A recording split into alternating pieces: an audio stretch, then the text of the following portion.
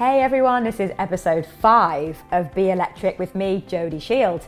I'm a performance and business coach, a self-improvement author, a TEDx speaker, and a wellness entrepreneur. And each week, I'm excitedly bringing you a world expert in human performance or a relatable key message that will help you become the best version of yourself and be electric. Many people are getting massive benefit from psychedelic plant medicine technology, even if they don't necessarily have something to quote unquote heal or to fix. In this week's episode, I'm chatting with Dr. Dan Engle, and he's one of the leading pioneers in plant medicine and transformational healing, two of my most favorite topics to talk about. Dr. Dan is doing some groundbreaking work to help integrate these alternative practices into clinical settings, which is incredible. He's a super fascinating guy, and he shared with me that he actually lived in the jungle for a whole year, studying and drinking plant medicine 6 days a week with 1 day to integrate. I can't imagine what that was like.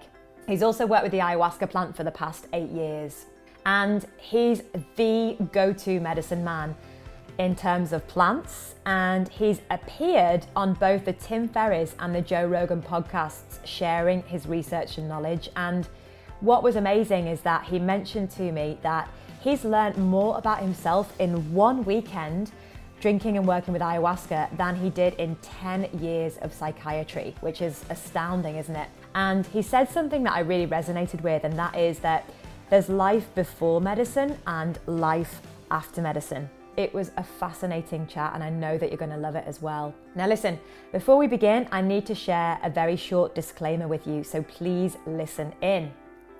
Do not use any drugs or substances without consulting a medical professional. This is for informational purposes only and is not intended for use in diagnosing any disease or condition or prescribing any treatment whatsoever. The information in this podcast is not intended to encourage the use of plant medicine of any kind, especially without appropriate professional guidance and monitoring, or without careful personal evaluation of risks and hazards. Be Electric and Jodie Shield specifically disclaims any liability, loss, injury, or damage incurred as a consequence, directly or indirectly, of the use and application of any of the contents of this podcast. Now, I hope you enjoy the next half an hour or so, and if you do, please subscribe, rate, and comment in the relevant section of your podcast app. And also remember to check out the show notes and learn more about me on my website, which is jodieshield.co.uk. Have a listen, get inspired, and be electric.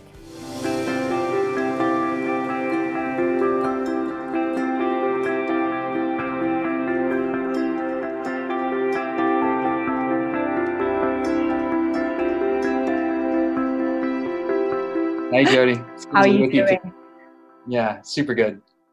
So we were just talking a little bit before I started to record about a place in Peru that we both hold dear to our hearts, actually. And that place is somewhere I ended up 8 years ago.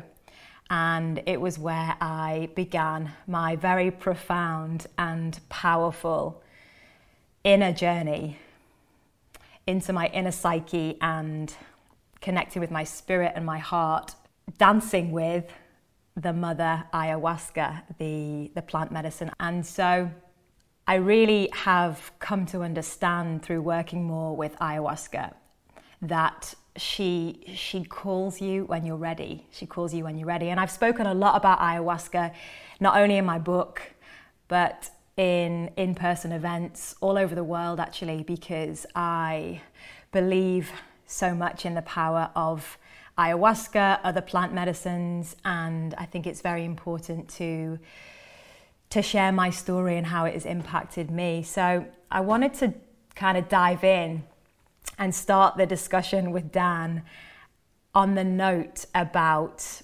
ayahuasca kind of finding you when you're ready. How true do you think that is? Well, I think of the old adage that when the student is ready, the teacher will appear. And I think that happens in a variety of different aspects of our life. And plant medicines just happen to be one of those. And there are more and more conversations now, and books and podcasts and movies about medicine work and its historical application and its contemporary use and where it's helping us to go as a culture and a medical field. So it's a really ripe conversation. And certainly it was the case for me too, that when I was calling in another phase in my life is when I was spontaneously introduced to ayahuasca, and I learned more about myself in one decade, I learned more about myself in one weekend with ayahuasca than I had in one decade of psychiatry training and psychotherapy. And it made everything that I had already studied feel like kindergarten. So I was hooked at that point. And there's very much consistently the experience that people have, that there's life before medicine and then there's life after medicine. That's really, really interesting. So obviously you're in psychiatry and functional medicine and various different neuroscience practices, but how did you start getting into working with plant medicine? What shifted for you in your career away from the more traditional side of medicine to the kind of more alternative, non-traditional side of medicine? Did anything happen in your career or in your life to shift you into that alternative direction? Yeah, when I first applied to medical school, I was going to go into surgery and ER care. And then I broke my neck 2 weeks before medical school started. So I started medical school in a halo. That slowed me down. I started reflecting on if I really wanted to keep standing on the accelerator and just be so driven and intense. And I didn't. And with a spinal cord injury, I started getting really curious about neurology. So that got me into psych and neuro. And after I finished all my medical school and fellowships and all the training, it wasn't exciting because it was all about psychopharmacology and just adding medication lists to symptoms and never getting to the core. So I started a clinic in integrative psychiatry, helping people get off of medications, doing that with targeted supplements, functional medicine practices. But I was still missing the soul of it. And after doing that for a few years, I was in a transition phase of my own life. And I was curious about what else was available. And I just happened to be introduced to an underground ayahuasca circle. Right. And at that point, I knew that was my path. And no question about it. So closed up my practice, eventually moved down to the jungle and lived there for a year.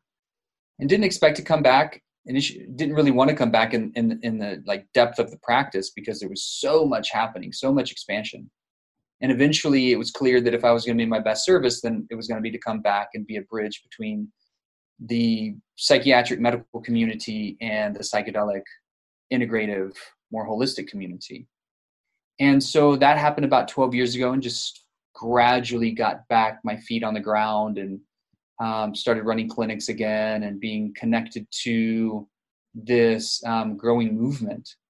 And I just see more and more happening in the landscape of this confluence of what I call transformational medicine. When we bring all of these different therapeutic interventions together into a codified system, and we accelerate what we know is possible in human potential by weaving together these different practices that just as best we can aren't looking at one system or one level of self, but all levels of self, all levels of living, and try as best we can to bring all of those different aspects into a greater state of harmony, a greater state of beauty, a greater state of inspiration, reciprocity. And through all of that, we get to a place of not only longevity, but quality.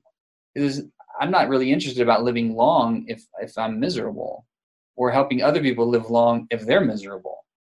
I get more curious about blending both quality and quantity together. So blending hardware science with software science, like neurology with psychology, and the integrative spirituality with peak performance. And all of these things are psychedelic medicines are very much in the center of this wheel. They're not a panacea. They're not right for everybody, but they do have massive potential for helping us accelerate our healing in a variety of these different psychiatric epidemics, as well as accelerating our experience of living well again. And how often do you go back and work with the plant medicine now? Quite often. Well, I go through waves. I lived in the jungle for about a year in an apprenticeship path, and that was a more frequent use. There was one place I was studying that we drank 6 days a week, and we got to integrate on Saturday. It was full, and I don't necessarily recommend that, but it is one of those training programs that, when you get into the rhythm of it, can really start stacking these experiences of accelerated growth, accelerated learning, accelerated development. And it's not always easy, as you are fully aware also. Oftentimes our biggest teachers come in our most challenging moments. And so at this point, my experience is probably quarterly. I studied with only ayahuasca for about 8 years until my sister passed away. And then I got more curious about other medicines, particularly iboga and medicines that are specific for addiction recovery. And then I started broadening my experience of other medicines just to get a better understanding as far as what medicines work for what person with which condition. And when we have a broader toolkit available to us, then we know how to use the right intervention, i.e. medicine, for the right person at the right time in the right sequence or order of the other things that they're doing. It's really interesting that you mentioned addiction. My experience with ayahuasca, which is interesting because I've talked to other people about their experiences with addiction, and it hasn't always been similar to mine. Of course, we all have different experiences, but my experience with ayahuasca was that she really supported me to face all of my addiction. And what was so incredible and very miraculous was that when I came out of the 12-day process, I didn't have any addictions left. I mean, I had workaholism, but everything else had been unraveled. It was like my whole brain had been rewired. And I think what I'm really interested in asking you is, can you explain a little bit about what the medicine actually does to the brain, and what's happening to your brain during a ceremony? Yeah, when I think of the variety of different ways that particularly medicine like ayahuasca works, I think of the different aspects of the self. Body, most dense, and then in the emotional arena, heart, mental arena, soul arena, or spirit. And I also think of how we integrate these different aspects of ourselves into a cohesive whole, so that we have a more integrative experience of wholeness and a more accelerated appreciation for our divinity, whatever that divinity looks like and means for a given person. But the fact that life is sacred, that we're important, that every life is important, that everybody has their genius to offer to the collective. And that if we're not expressing ourselves in some of these core related human needs, then there's going to be more likelihood for addiction, because we're either trying to fill that hole, or if there's a deep wound that we haven't gotten to, we haven't unearthed, we haven't healed, then there's going to be more inclination towards addiction in order to anesthetize that pain. And these are different aspects of the self that are complementary to how something like ayahuasca works in the brain. Because yes, it's going to, particularly with ayahuasca, it helps to heal the GI system, the gastrointestinal system, where most of our neurotransmitters are produced and stored before they even get transported up to the brain. And if somebody has a chronic inflammatory condition in the gut, which is really prevalent these days, irritable bowel syndrome, ulcerative colitis, Crohn's disease, the list goes on, SIBO, all of these inflammatory bowel and GI conditions affect our neurotransmitter production, storage, and utilization when we need them.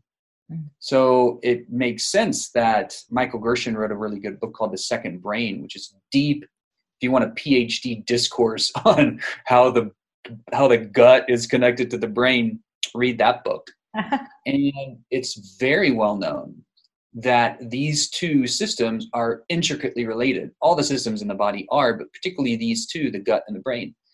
And when you heal the gut, the brain feels better. For sure. And when you also heal the mind, the gut will improve its function, i.e. when we take care of our stress, when we take care of the trauma, we start to optimize our attitudes and beliefs about who we are, about our relationship with life, about our relationship with all of humanity, all of our relations. And these are also aspects that get healed and optimized with something like ayahuasca. So I think of it as a complex, interwoven matrix of how medicines interact and influence our healing, both the healing side of the equation as well as the optimization side of the equation, because many people are getting massive benefit from psychedelic plant medicine technology, even if they don't necessarily have something to quote unquote heal or to fix, like one of the 5 primary psychiatric conditions that are epidemic right now: depression, anxiety, PTSD, addiction, and pain. All of those epidemic level proportion. So it doesn't necessarily mean that you have to have an issue in order to be optimized, in order to help the worried well take care of our human neuroses, which everybody has. There are so many things that I want to ask you now. I think, wow, one of the things that was just coming up as you were talking is, today, this morning, I woke up, a little bit of anxiety in my gut, in my tummy. But straight away, I'm asking myself, what's my mind telling me right now? What's my mind telling me? What's my mind telling my body? How's my mind communicating? And as soon as you start that very gentle questioning, the gut starts to gurgle and just release itself. And it's amazing. So you're talking about the gut and the brain being interlinked. And I mean, my spiritual mentor talks about that all the time. The gut supports the brain supports the gut, and it's just this amazing ecosystem. The second thing I wanted to pick up on and what you shared, which is such a brilliant point, is people, and I'm generalizing here, listen, I'm going to caveat that. People wait until they're in crisis to go and get support. They wait until they're struggling, they're in this disorder, this chaos inside, that, we're ill and we need to go and get support in some way, shape or form. Usually that's antidepressants, but hopefully at some cases it's something more alternative. But why aren't we, when we're feeling amazing, why aren't we amplifying how we're feeling? How does it get even better than this? Why aren't we creating even more joy? Why aren't we then tapping into plant medicine and psychedelics and microdosing to enhance and raise the vibration even more? Yeah, there's that opportunity consistently available. And with something like ayahuasca, it is known to be a purgative. It's known to bring our stuff up to the surface. And you either purge from above, you purge from below, cry it out, shake it out, get it out.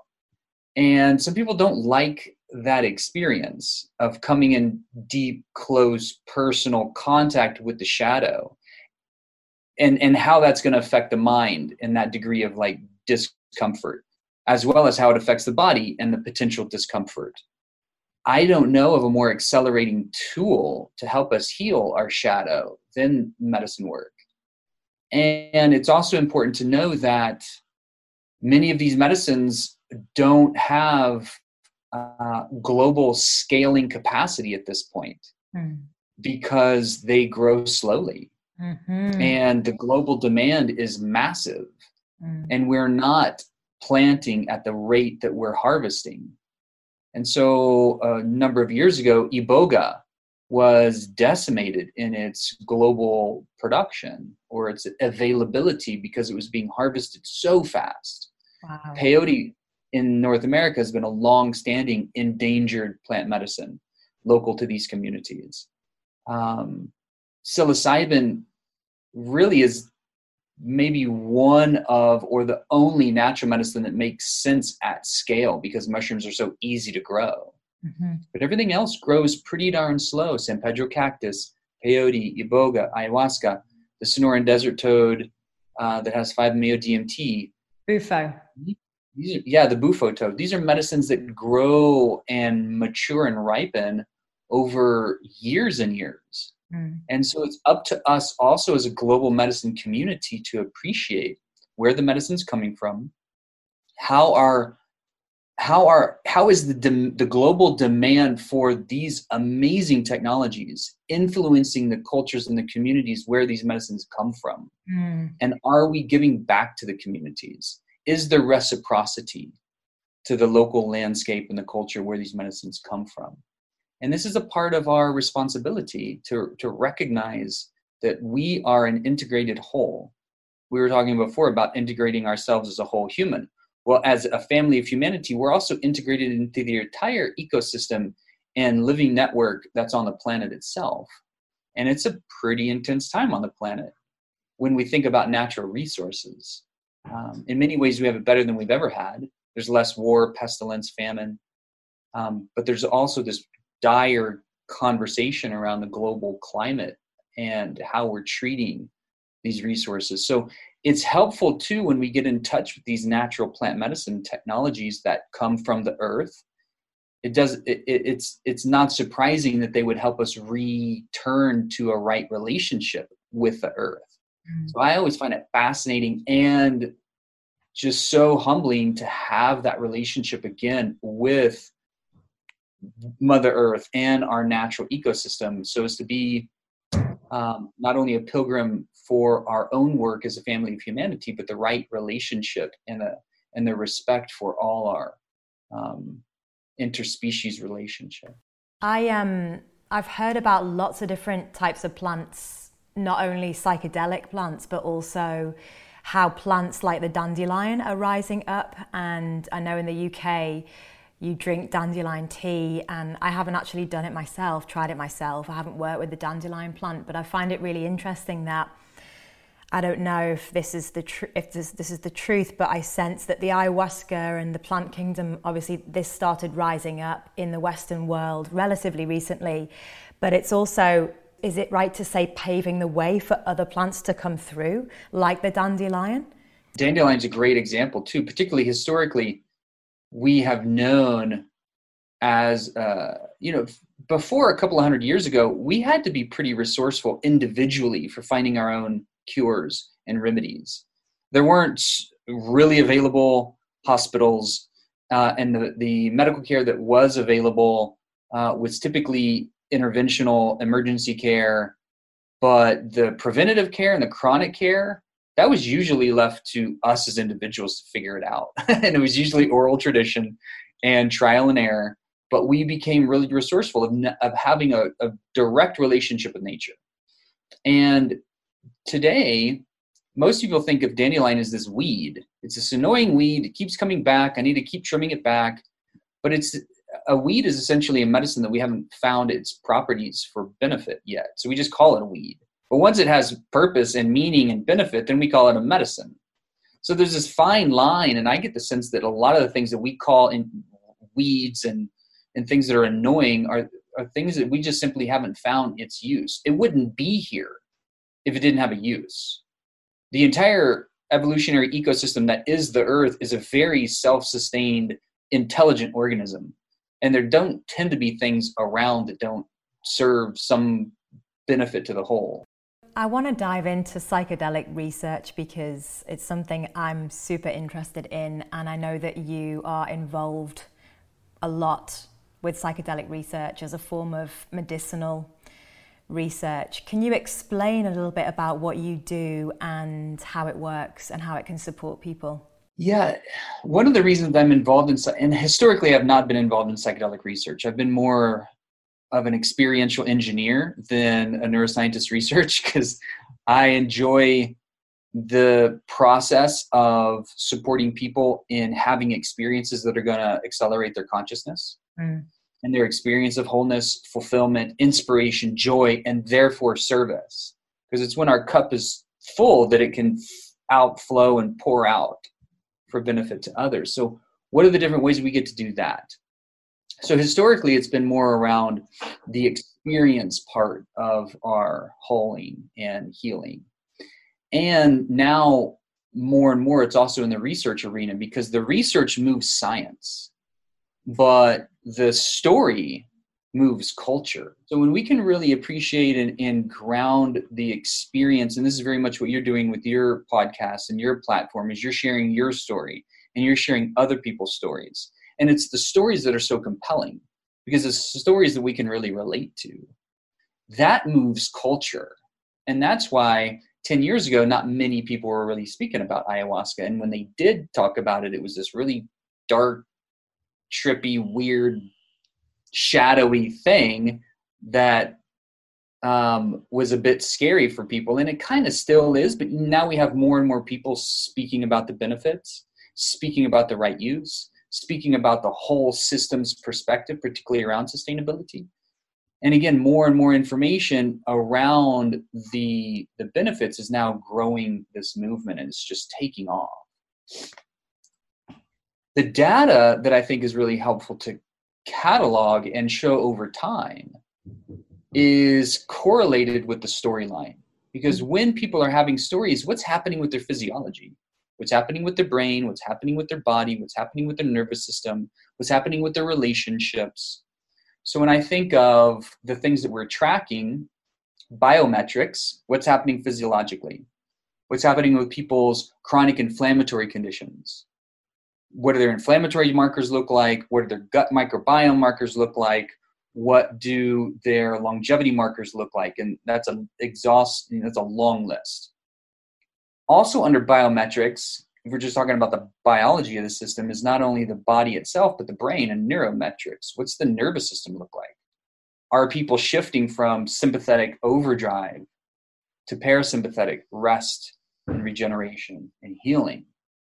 And can we find, what are the neurometrics that show that progression? So I think of biometrics, I think of sociometrics and life metrics. What do people's relationships look like? What's their quality of life look like? What are the experiences that people have in their communities? And is it possible that contemporarily, like historically, when there are many people working with these kinds of technologies in a given ecosystem, in a given community, what's the health and the vibrancy of that community, of the whole system itself? And then we look at psychometrics, which is the mind piece. Most of the psychometrics are subjective, like how are you feeling? What's your depression score like? Your anxiety score like? Your PTSD score? All of these different afflictions, and we can show benefit over time. How people are not only experiencing themselves, but how are they connecting their process of finding meaning in their suffering and empowerment through the process of their challenge so that they can participate in their healing. And it's not just this old paradigm where we go see the person in the white coat and we give them all of our symptoms and we expect that person to fix us. It's very different. These medicines aren't about fixing us. These medicines are about helping us to see truth. And through that truth, it's up to us to do the work. It's like giving us a more clarified map of the path forward. So as opposed to bumbling around trying to find the peak of the mountain, now we have a more clear map, but it's still our work to make. It's still our walk to do. Mm-hmm. And this is how we're reformulating in more of a contemporary language things that Carl Jung and Joseph Campbell were speaking about in the hero's journey and the collective unconscious, and this process of getting in touch with all these different aspects of ourself and actually rewriting the story that we choose to live our life by. Mm. And when we take all of this into consideration, then we have this expanded potential of growing a movement in transformational medicine. Right? We've been in allopathic medicine that turned into functional medicine. That's better, but it's still fairly reductionistic. It's not totally looking at all aspects of the self. It's a more clarified view of how to work with the body. But when we think about transforming the experience of humanness into its optimized potential, then we also need a clinical availability for people to go into a registered facility with trained providers to be able to have a transformational experience and to start to track that data and move the whole needle of medicine forward. I was thinking a lot about lots of different things as you were talking. What forms of psychedelic medicine do you most commonly use in your work? Are there any specific types of medicine that you've found to be most effective in your research? Yeah, let me answer those questions separately, because unfortunately, many of the medicines that are most effective are not legal. So they're not available for widespread use or data collection or research unless you're in one of a few selected centers that's gone through all of the necessary and important internal review board and subscription for being able to use these medicines in a good way and then track the data. So I have a mad degree of respect, huge respect for people in the research field that are working diligently to show the benefit and to continue to move this medical field along. And so in practice, the ones that we typically use are ketamine and cannabis, because those are legal here in Colorado. Ketamine's been off-label use as an anesthetic for treatment-resistant depression for decades, but now people are starting to use it more and more because they appreciate this is the one that's legal that we can use. So there's been this explosion in ketamine clinics. Cannabis is legal in most states, and it has massive benefit. I do believe that many people use it too much and in a recreational setting that can water down or diminish its medical potential. And I think a lot of people are also using it for medicine and medical reasons too. So those are the two that are classically available for use. The two that are coming on the legal landscape for medical use therapeutically to be legal fairly soon are MDMA and psilocybin. Here in the state, likely to be legal in the next 18 months, plus or minus. Both of them? Both of them. Separately, but they're on a parallel path. They're both in phase 3 trials. They both have been green lighted for breakthrough therapy. MDMA is already being rolled out for expanded access through MAPS and their relationship with the federal government. It's a slow go. They've only allowed 50 clients at 8 different centers total for the next foreseeable future. And that's a smidgen of a drop in the bucket of the need, particularly when we think of 30 to 40 or so veterans committing suicide every day in the United States alone with chronic severe PTSD or post-traumatic stress disorder. So the demand is massive.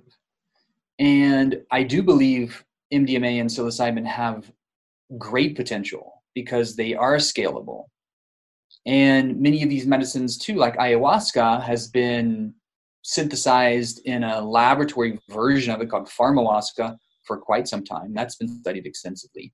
So if the medicines are going to be studied and then they're natural medicines that slow grow, then I expect it's probably going to be their synthetic counterparts that are going to be studied more directly, like synthetic mescaline, if we're talking about peyote or San Pedro cactus, both of which have massive benefit. Ibogaine, which is the primary alkaloid from iboga, which is the most powerful medicine we know of on the planet for addiction recovery from opiate dependence. And opiate dependence is a massive cultural problem, especially in the States. I'm not sure about globally, but I get the sense that that's similar. Can you elsewhere. give us some statistics about opioids just so that everybody can understand the problem? Yeah, the rates of dependence at this current trajectory are expected to be 500,000 overdoses in the next 10 years. That's crazy. And that has gone up about 800% in the last 30 years. And just last week, there was he was either a head science officer or a head admin officer at one of the pharmaceutical companies, just got 5 years in prison because of false advertising about opiate safety. So we've known, it's like R.J. Reynolds and the whole smoking epidemic in the 50s. And R.J. Reynolds was sitting on all of this data that was very clear that smoking is addictive and caused cancer. But they denied it for decades, and then they eventually had to pay out billions of dollars. But that was only after many, many people died. And it's pretty similar that many people are dying from opiate dependence. And many people are even switching over from dependence on pain medications to dependence on heroin, because heroin's cheaper and it's actually safer because in many ways it's pure. So what you're getting typically. That's not universally the case, but that's the trend. And now a lot of people are getting hooked on fentanyl and synthetic fentanyl that has this massive abuse potential and is super strong. And so there's this massive movement that you used to, opiate dependence was your late teenager or maybe early 20s to early 40s, mostly men, women too, that were hooked on heroin. That was the classic, over the last 30, 40 years. But over the last 10 years, that demographic has gone to younger and younger and older people. Younger and younger people finding and having availability for exploring heroin or opiates. It was something like 1 in 3 high school seniors in a given county, 90 miles outside of Washington, D.C., which is our nation's capital. 1 in 3 high school seniors had tried heroin. Wow. Like, what? That was crazy. It was not even on the landscape where I went to high school. And I went to high school in a really conservative South Texas kind of cowboy country. And if you're a pothead, that was bad. It was okay to drink yourself stupid on the weekends because that was okay and kind of like accepted. But if you're a pothead, then you were a loser and you were going to go downhill. And that was around the whole Friday commercial, the Nancy and Ronald Reagan dare, don't be stupid and use drugs because your brain's going to be mush. And that media left a big impact. And so that was this 25-year period where there was no psychedelic research going on. In the mid-70s, all the way up into the late 90s. And Rick Strassman did his first study on DMT, and that was really impressive. And that led to the DMT Spirit Molecule movie, and then it just like slowly started picking up from there. And so all of these medicines have massive potential, and we're just now, I think, scratching the surface of the scientific potential and the clinical potential, but also even above and beyond that is the cultural potential. Like, how do we live well together again, in harmony, in peace, with an optimized experience of a really dynamic time in human history that brings a lot to the surface. So we're coming to the end of the interview. There's just 1 or 2 more questions. You mentioned lots of different practices today, obviously loads about plant medicine, and we've talked about meditation and breathing and flotation and loads of other things. Are there any other kind of human performance techniques that you are a big fan of or that you practice in the morning? What's your morning routine like? What do you do in the morning? That varies. It kind of depends on the season, depends on where I'm living, depends on how much I'm already doing actively in my body.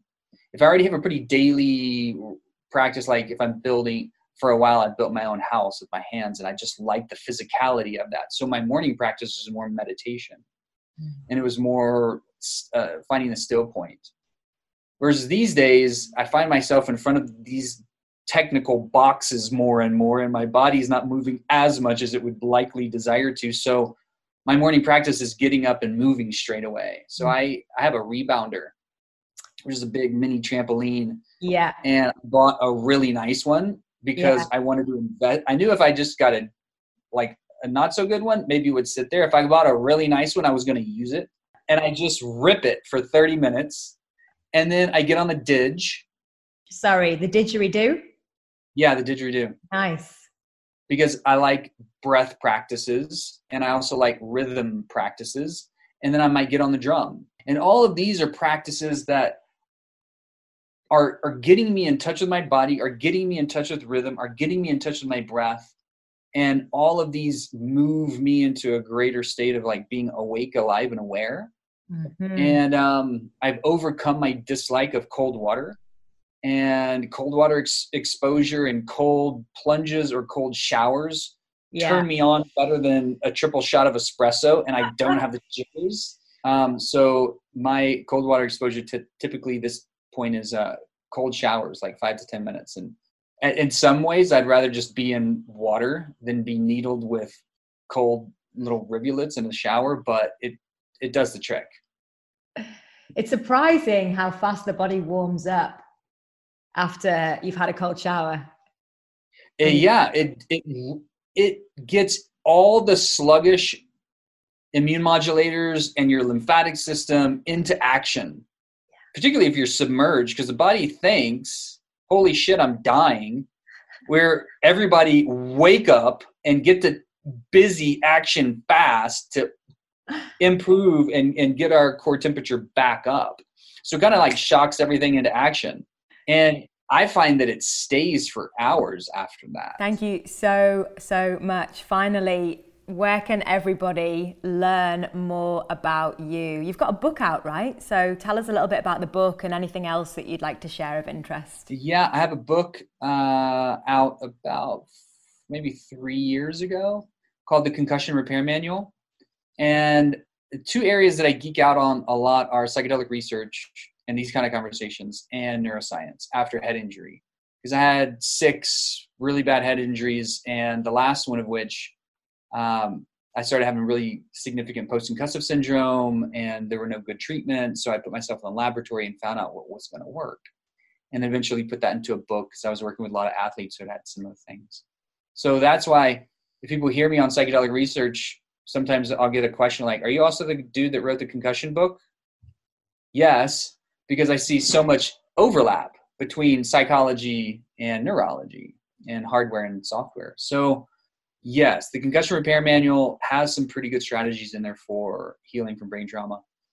And as far as being able to find me, the top 3 probably websites would be drdanengle.com, fullspectrummedicine.com, and the concussionrepairmanual.com. Awesome. And I'll put all of this in the show notes as well. So Dr. Dan, it's been such a pleasure. Thank you so much for opening my mind and supporting me to unlock a few more things in my brain and my body and my soul and all parts of me. And I'm really, really excited to get your message out to everyone and to share your gifts. So thank you so, so much.